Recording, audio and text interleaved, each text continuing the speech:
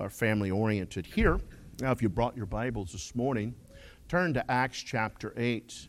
And we've been in a series of messages here on the church. We're chasing the church through the book of Acts. Now, I don't know what the Lord will do with me. As far as that, I don't know if we'll transition right into Corinthians because that was a church that had gotten off track and then end up in the pastoral epistles. I don't know where the Lord is going with this. My main concern and what has been on my heart, it's been on my heart for a number of years, is churches in America, many of them have come off or they need to be recalibrated. They're not doing church the way that the Word of God says to do it. And I will tell you this morning, the Bible is just that plain. It's just that clear. God has told us exactly how He wants to do things. So there should not be a debate on what church should be like. There should be praying, and there's been that here. There should be some praising, orderly praising, and we have had that this morning. We've also had special music where the Lord commands all of us to sing in psalms, in hymns, in spiritual songs. He even tells you what kind of songs to sing in the house of God. And remember this, church is where God is the audience, and we the people are the performers. We're here to worship God, to bring glory and honor to God. Now, I could stop there and preach a big message on that dynamic alone. Many churches have went to entertainment driven, where the person sitting in the pew is now the observer, and they must be entertained. And that is a philosophy that you will not find in the Word of God. Hence, that is why we're chasing the church through the book of Acts. And we're seeing that they keyed in there on preaching, praising, praying, giving, and then praying. Did I say praying? If it wasn't praying, it's praising. And so there was 5 elements there in that early church. And I understand it was Jewish. I understand it's apostolic. I got that, but it's still in the Bible. And there are principles there that even when you get later into the revelation of God and the completion of the Word of God, He does not change those things and how we are to conduct ourselves in the house of God.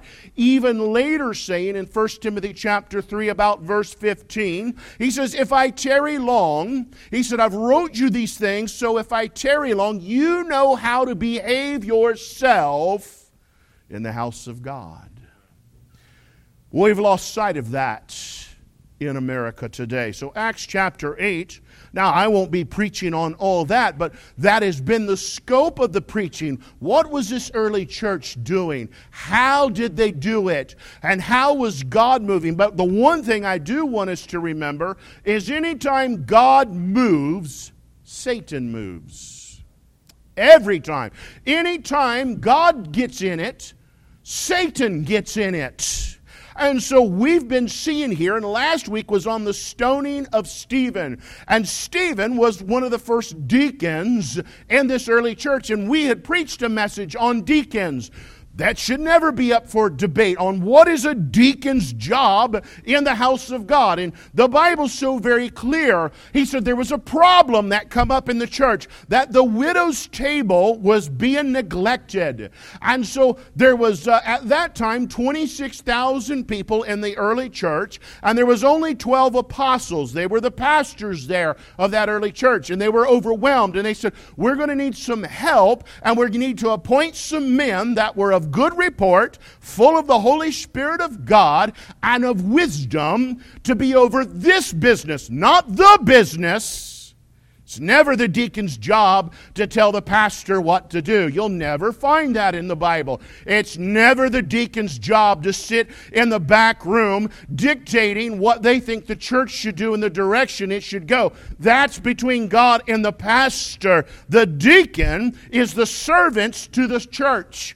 I know that's going to shock some of you. You say, the pastor's not my personal servant?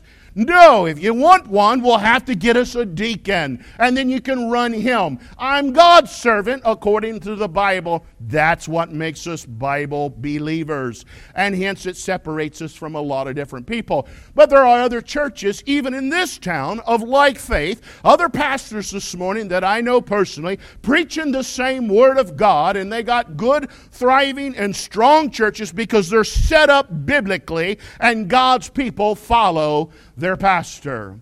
And so here we are, and we were introduced last week to a young man by the name of Saul. Now, Saul is a major player in the local New Testament church, but right now, Saul is a lost man, and he was the man that these Pharisees and the Sadducees, they laid their coats down at Saul's feet to stone Stephen. Let's get it here in chapter 7 at about verse 58, and then read down through chapter 8 until about verse 5 or 6. And he says, and cast him out of the city, that's talking about Stephen, and stoned him. This is what happens a lot of times when you're full of the Holy Ghost of God. People say, oh Lord, I pray for that anointing. Then they can't figure out why people hate their guts and livers and treat them bad. And you're like, well, that's the devil's crew. When anytime you get filled with the Holy Spirit of God, or you ask for the filling,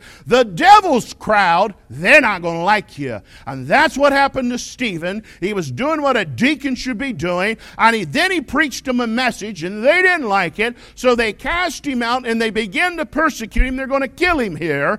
And they cast him out of the city and stoned him, and the witnesses laid down their clothes at a young man's feet, whose name was Saul. There's Saul, who later becomes to be known the Apostle Paul, who was responsible for writing no less than 13 books of the New Testament. God allowed him to pen them. He was a great and mighty apostle, but he starts out as a lost man persecuting the church of God. So let's read on. He says, and then they stoned Stephen. And Stephen, he was calling upon God and saying, Lord Jesus, receive my spirit. And he kneeled down and cried with a loud voice, Lord, lay not this sin to their charge. And when he had said this, he fell asleep. And we start with an and. So that means plus, and he's going to add to this thought here that was in chapter 7. And Saul, there's our character, was consenting unto his death. You know I have to say it. I say it every time I come through here. Here's democracy in your Bible. A lot of people, they're goofed up on their church polity. Church is not to be run how our country's run. But anytime you find this type of voting system in the Bible, it never ends well. And so he says Saul was consenting. That means he cast his vote. Because before you could condemn a man to death, you had to cast a vote and be unanimous to take that man's life for a wrongdoing. Here they falsely accuse him. And so they cast their vote and then stoning. And at that time there was a great persecution against the church. So we're seeing when God's moving, Satan's moving. And he says, which was at Jerusalem. The church is now at 52,000 members. Remember, we've been tracking that. We are cooking on multiple burners as we're putting these messages together. We're not cooking on one burner. We've got 2 or 3 things going on that we're following in the Word of God as we preach each week's message. And so he says, and they were all scattered abroad throughout the regions of Judea and Samaria, except the apostles.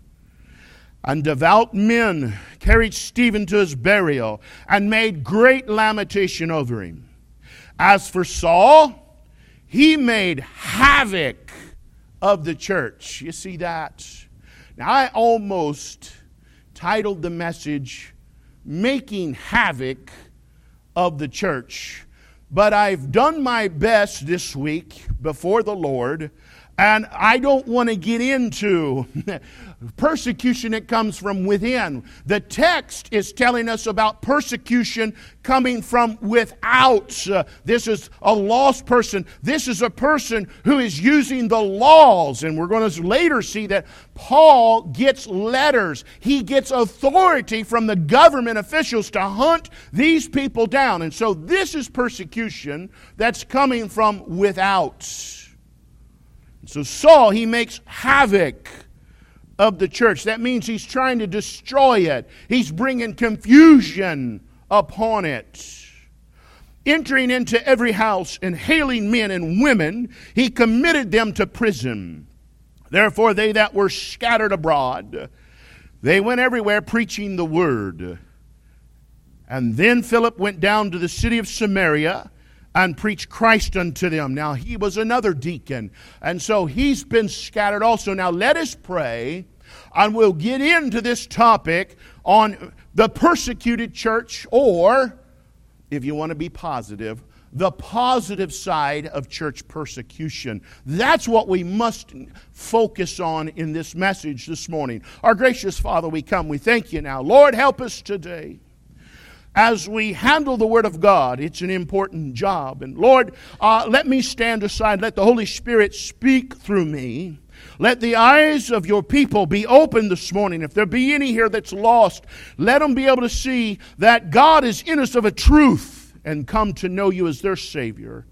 In Jesus Christ's name, amen. So we see here 52,000 people, the first mega church in the church, 52,000 folks. So the modern day preacher has nothing on what was going on in the early church. And no, they did not have a fancy building, but they were meeting there under Solomon's porch there in the temple. It was quite a large place, and they were able to get in there, and anybody that wasn't, they were going house to house and having church in their homes. And so the gospel was spreading here in Jerusalem. And we've seen that Stephen finished well. And we talked about that last week, about a saint of God finishing his fight and finishing the course that God has before him well. Meaning he stepped up to the task. And we see that the Holy Ghost filled this man. And when you're filled with the Holy Spirit of God, you have a holy walk. And when you're filled with the Holy Spirit of God, you have a holy talk. And when you're filled with the Holy Spirit of God, you're going to have a holy life. I know that's a mouthful, but we've seen that in the life of Stephen. There's a lot of people that's professing to be saved and Christians, and they want you to think they have the Holy Spirit of God in them, but they don't have a holy talk. They cuss like sailors. They share inappropriate things on Facebook.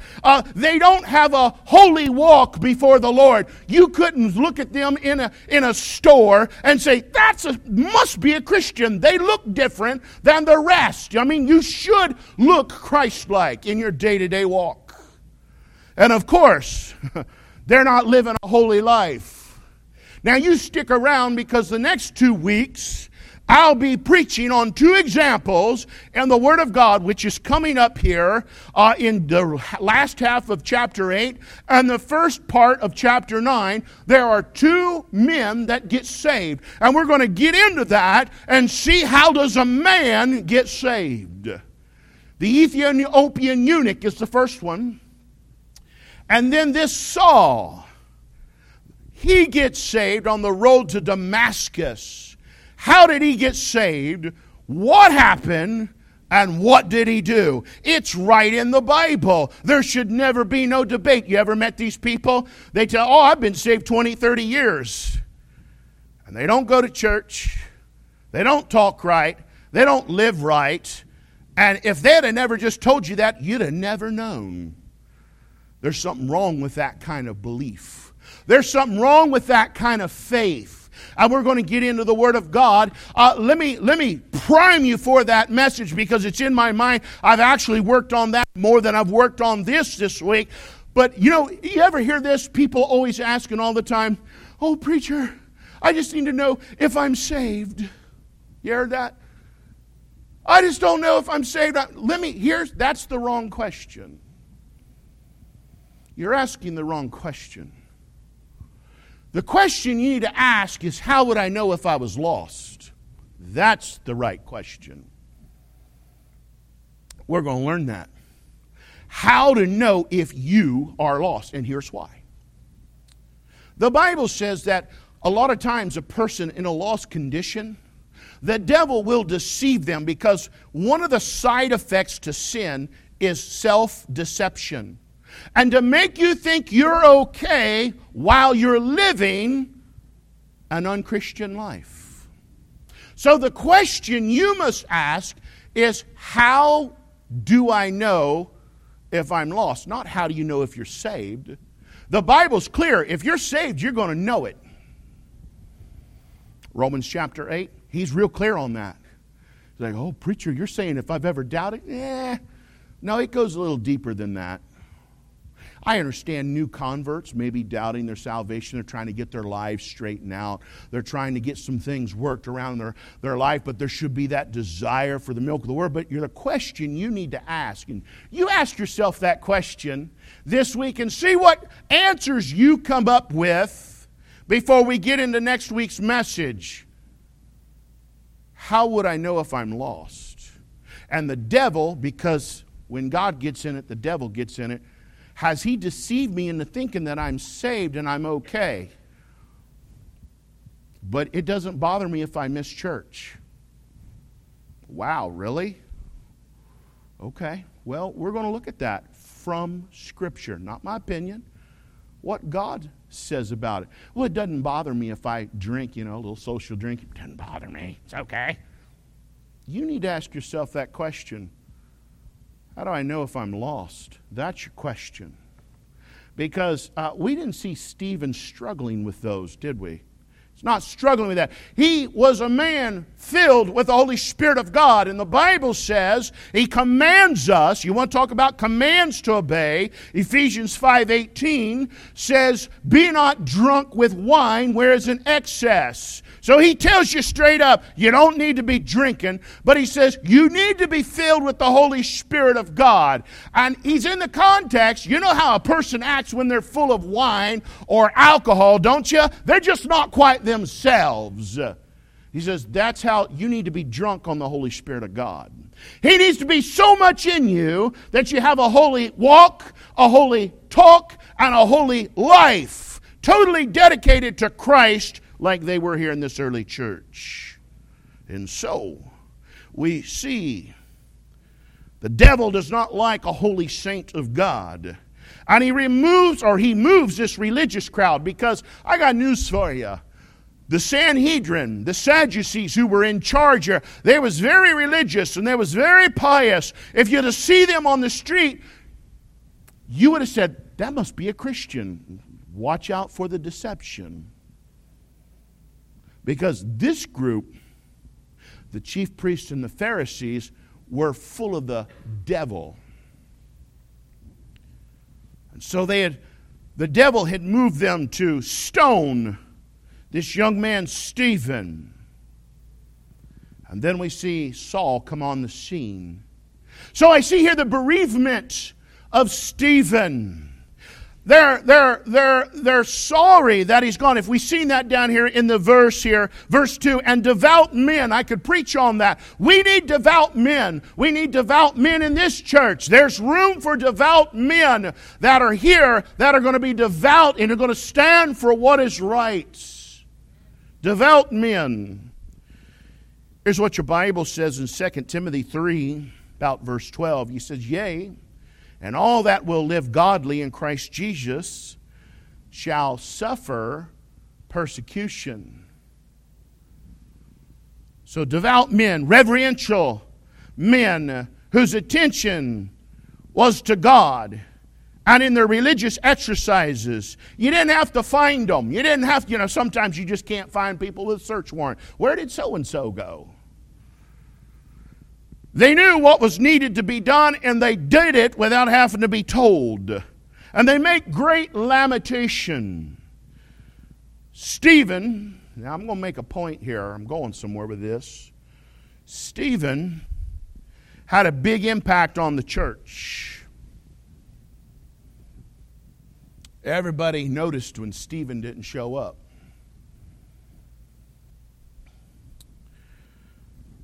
Let me ask you a question this morning. How big is your impact on the church that you attend? Here's where I'm going with that. As a pastor, senior pastor, I'm like a hub for information. And so I'm privy to a lot of info that comes floating through. I really do believe that there's birds that tell you things. Just a lot of info. Every once in a while you'll hear a complaint out of a person. Many times they'll complain, and they have to me in years gone by, that no one comes to visit them if they miss church for a few weeks. Nobody come to visit me. You know, you say, what is that? Well, as a rule, they're a victim all of a sudden. But you're telling on yourself when you do that. You see, many times it means that your presence is so small when you are at church that no one notices you when you're not there. That's correct.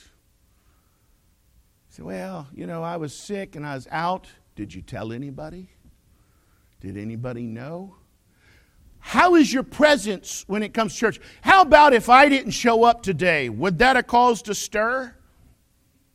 Like, yeah, because who would you be looking at to bring the morning message? So how would people react if you didn't show up? That might say something about your impact or the largeness or the smallness of your presence when you're here. Church is not a spectator sport. Church, every individual is to be involved. That's why we're working with the young kids and trying to get them to sing. And Brianna did a great job this morning.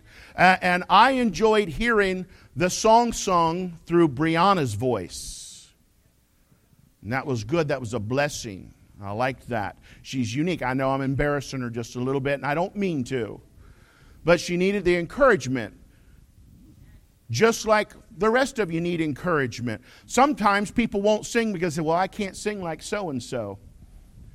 Well, you're not so-and-so. God made you who you are. I don't preach like other preachers that preach. There's other preachers that preach a lot better than I can preach. And I'm not trying to put myself down. There are other people that can play the piano a lot better than I can. I almost quit playing the piano one time because of that, because I couldn't play like Anthony Berger on the piano.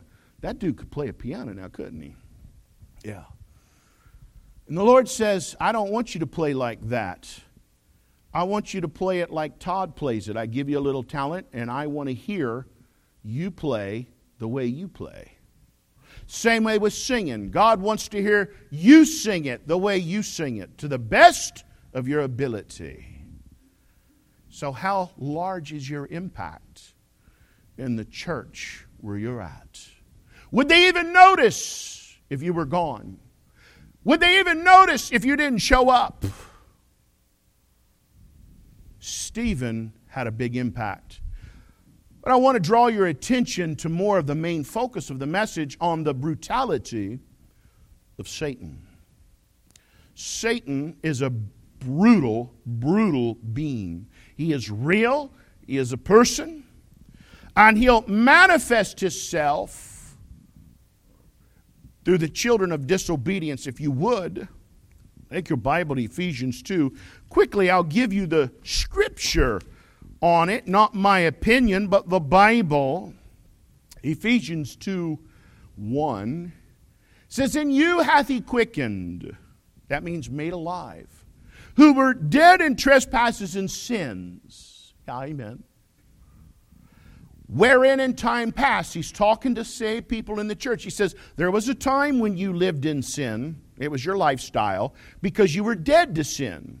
But he says now, he says, and in the time past, you walk according to the course of this world. That's right.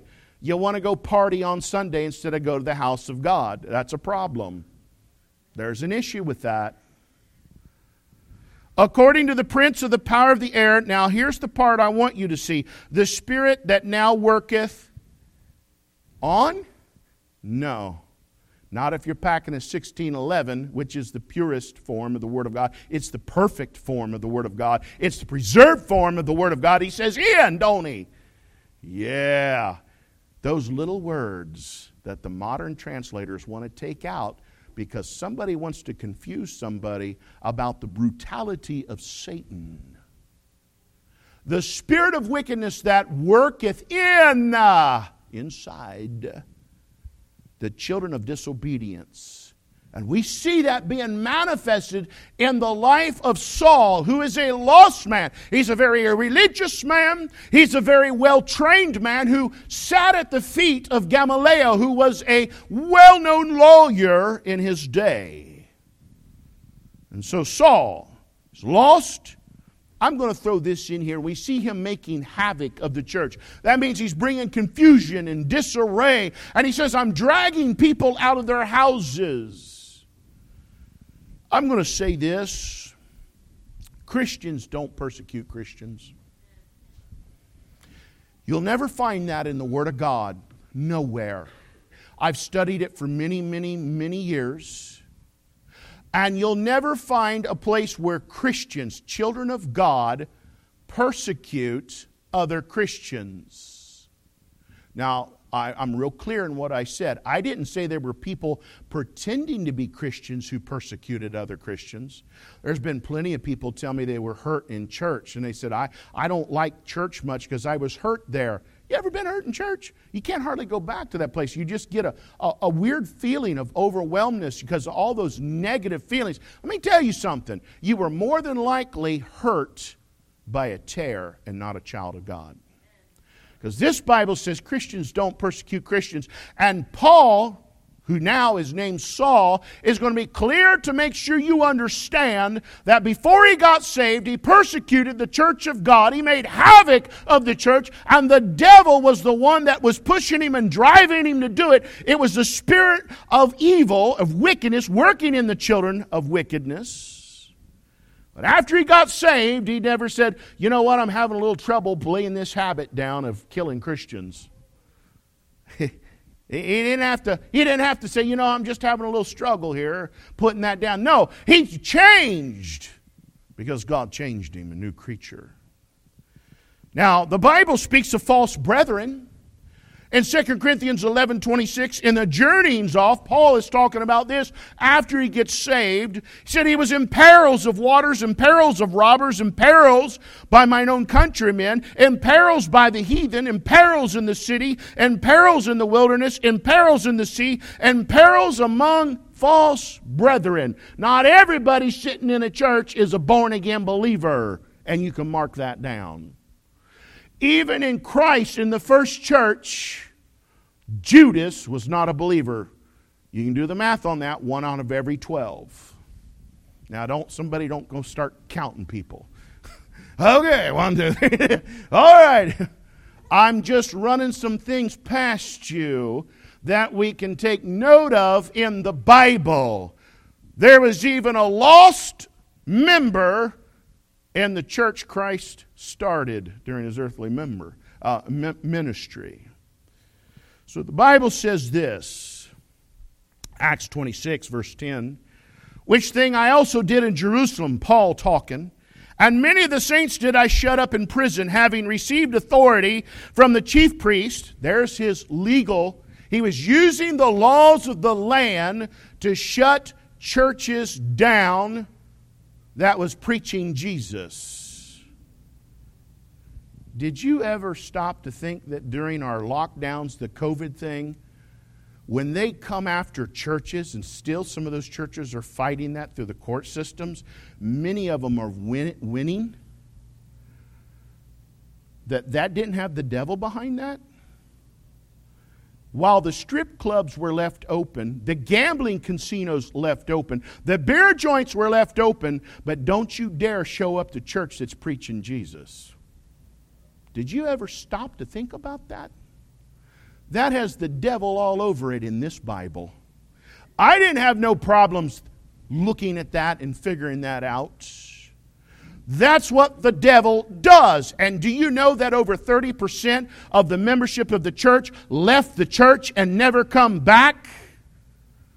Wow. The devil got 30% just right off the top, just as quick as a wink. That's people that said at one time, well, I'd die for my faith. No, you won't. Not if you don't care enough to show up to the services. You're not dying for your faith. And when they do pass the laws, and they're going to use the laws of the land in the tribulation times to come to shut churches that preach Jesus down, what are you going to do? The brutality of Satan. He said he had received authority. And when they were put to death, I gave my consent. There's that voting again. And I punished them oft in every synagogue. Now, listen to what he does. This is the Apostle Paul telling with his own mouth. And I compelled them to blaspheme. You know what he was doing? He was torturing them to the point that he was getting them to say that they renounced their faith.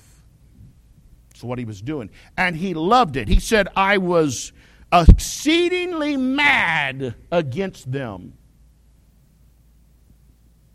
Brutality. You know, he later goes to say that he did those things in ignorance. He was a lost man, had been deceived by the devil, and in his mind, he was keeping the law that God had given Moses. And they rejected Jesus as the Messiah. And so they were saying that Jesus was God manifested in the flesh. He was the King of kings and Lord of lords. And they said, it can't be. It can't be. It can't be him. We're looking for a king, not a lamb.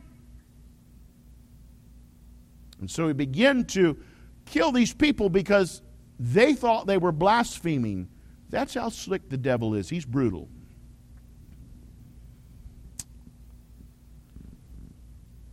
Paul said before he got saved he was a blasphemer and a persecutor and he was injurious. He said, but I obtained mercy because I did it ignorantly in unbelief. He was laying waste. He was destroying. You don't ever forget that Satan is like a roaring lion. And lions are noted for their brutality and their savagery. They have no mercy. So he began to imprison Christians. So what did the early church do? That's where we need to get to, because really this is about the positive side of church persecution. You got 52,000 people in this first church. Now the Lord had told him, he said, you need to wait in Jerusalem till you get the Holy Spirit, the Comforter comes down. He said, I got to go away. The Comforter's coming. And if you're a Bible student, that was about 50 days later, the day of Pentecost.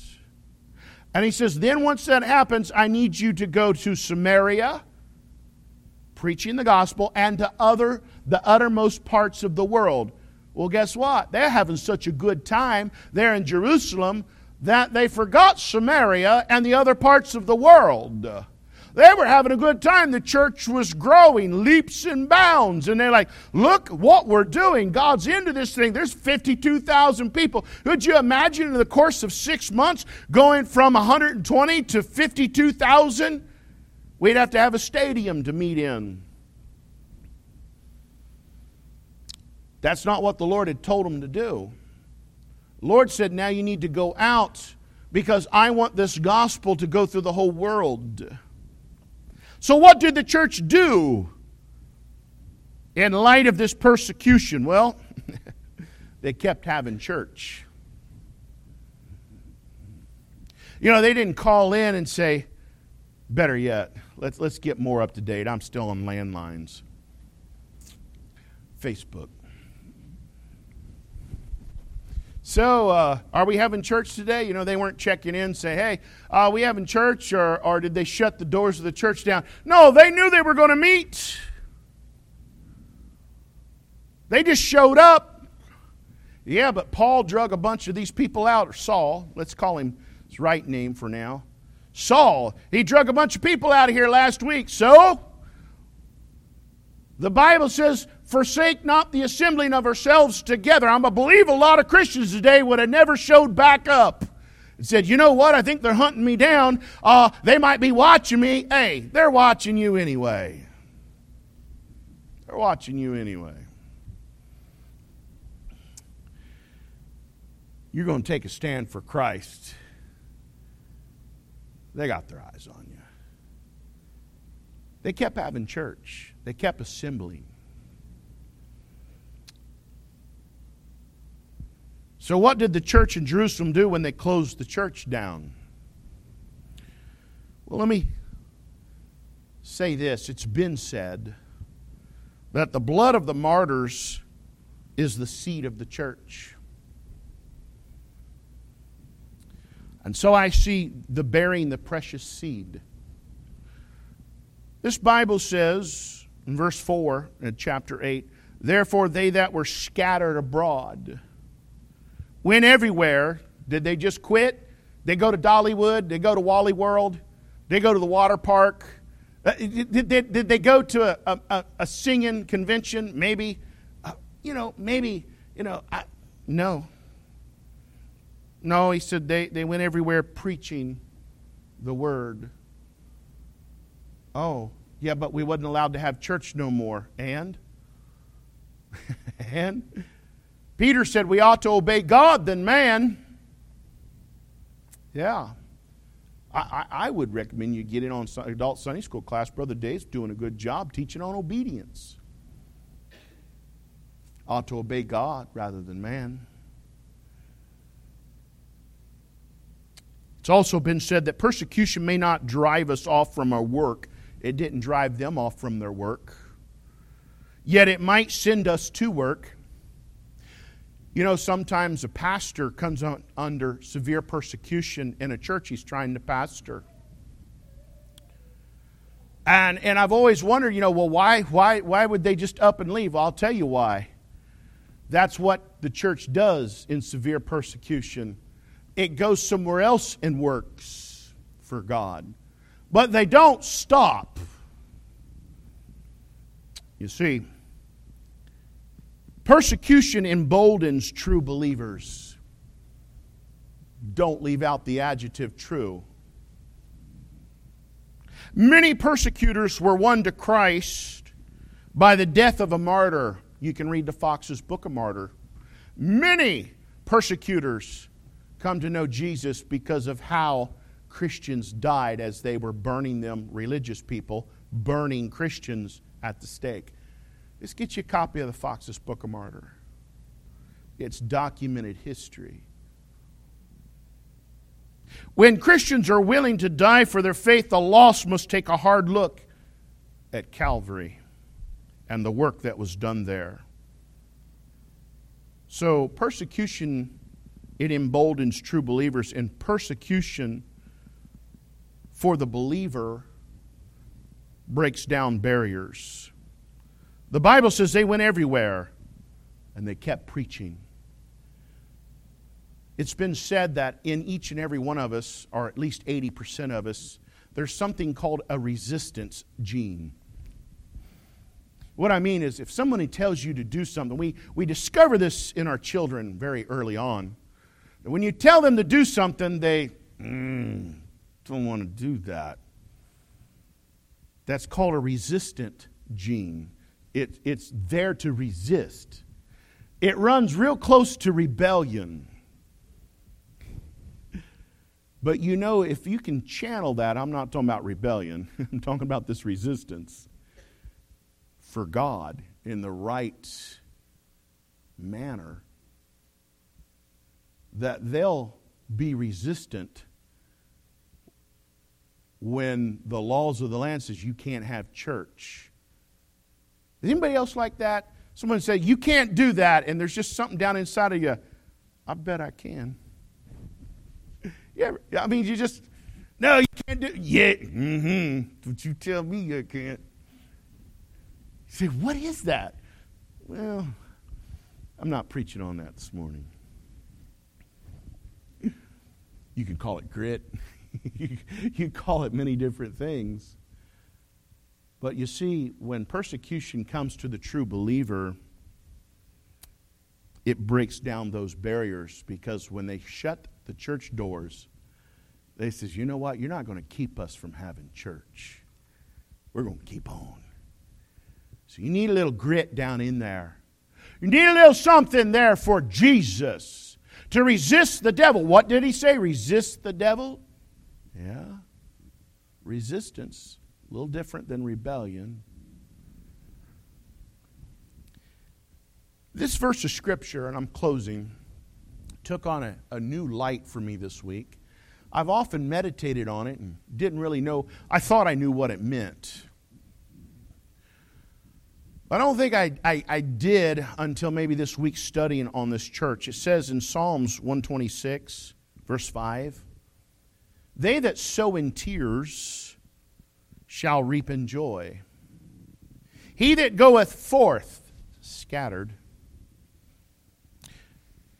and weepeth, bearing precious seed, shall doubtless come again with rejoicing, bringing his sheaves with him.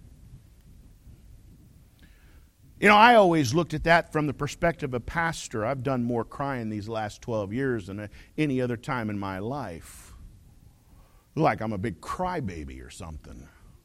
Crying over people and how people are living their lives, and I can see that they're pursuing their own vain vanities and they're forsaking the mercies of God. You watch God begin to deal with them. You get on your face and you cry over it, and I thought, well, maybe that's kind of what it meant, but you know, as humans, we're always making it about us. You know, these people, I guarantee you, they were run out of their homes, run out of their church. They lost everything. Matter of fact, Hebrews chapter 11, at the last half of that chapter, said that many of these people were reduced down to living in caves, dressed in animal skins or whatever they could find. Some of them were sawn asunder, and they were hunted down like a bad animal, treated worse than animals. And God said that the world was not worthy. Do you think they might have shed some tears as they went forth? But they were emboldened to keep preaching the gospel because they were willing, like Stephen, to die for their faith, because what they had was real. The persecuted church, it brings the true believer out, and they'll shine. See, God used this persecution. The devil was using the persecution to destroy the church. But God used it to spread the gospel to the world, showing you the sovereignty of God. Say, oh, but God, why would He allow that? I'll tell you why. Because God's not willing that any man, that's man, woman, boy, girl, should perish. God wants everybody to go to heaven. And if that means some of His children might get persecuted and give their lives for Him just to see others, hundreds if not thousands of others saved, He'll do that. And I'll tell you why. You go forth weeping, bearing that precious seed, you will no doubt, the Bible said there's no doubt in this, you'll come again bringing your sheaves with you. You said, well, they didn't bring them back to Jerusalem. No, that's probably not what he's talking about. He's talking about glory. And you'll get to see the people that got saved based off of your impact for Christ in this world. The persecuted church. Let's all stand.